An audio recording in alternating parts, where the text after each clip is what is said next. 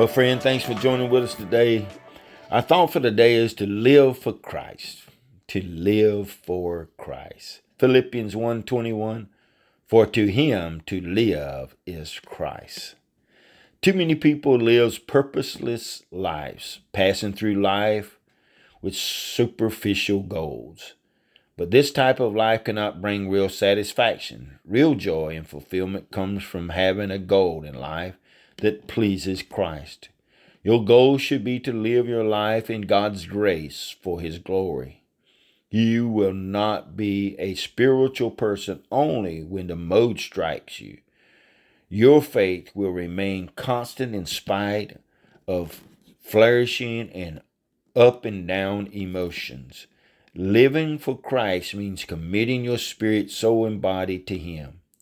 If you live for Christ, He will be alive to you, and you will know the essence of a life poured out before God as a thank offering. Accept the gift of Himself in your life and allow Him to live through you.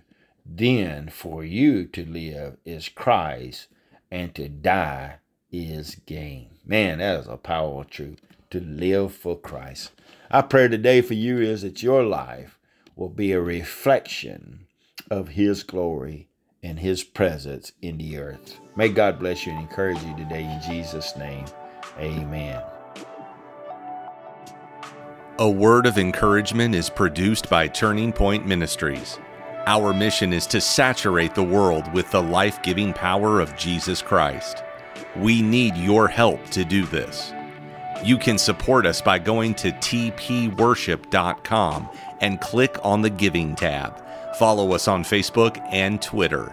Apostle Locklear is also streaming on Life Now TV. Available on Roku, Apple TV, and Amazon Fire. Download our mobile app for Apple and Google. It is time to live your best life now.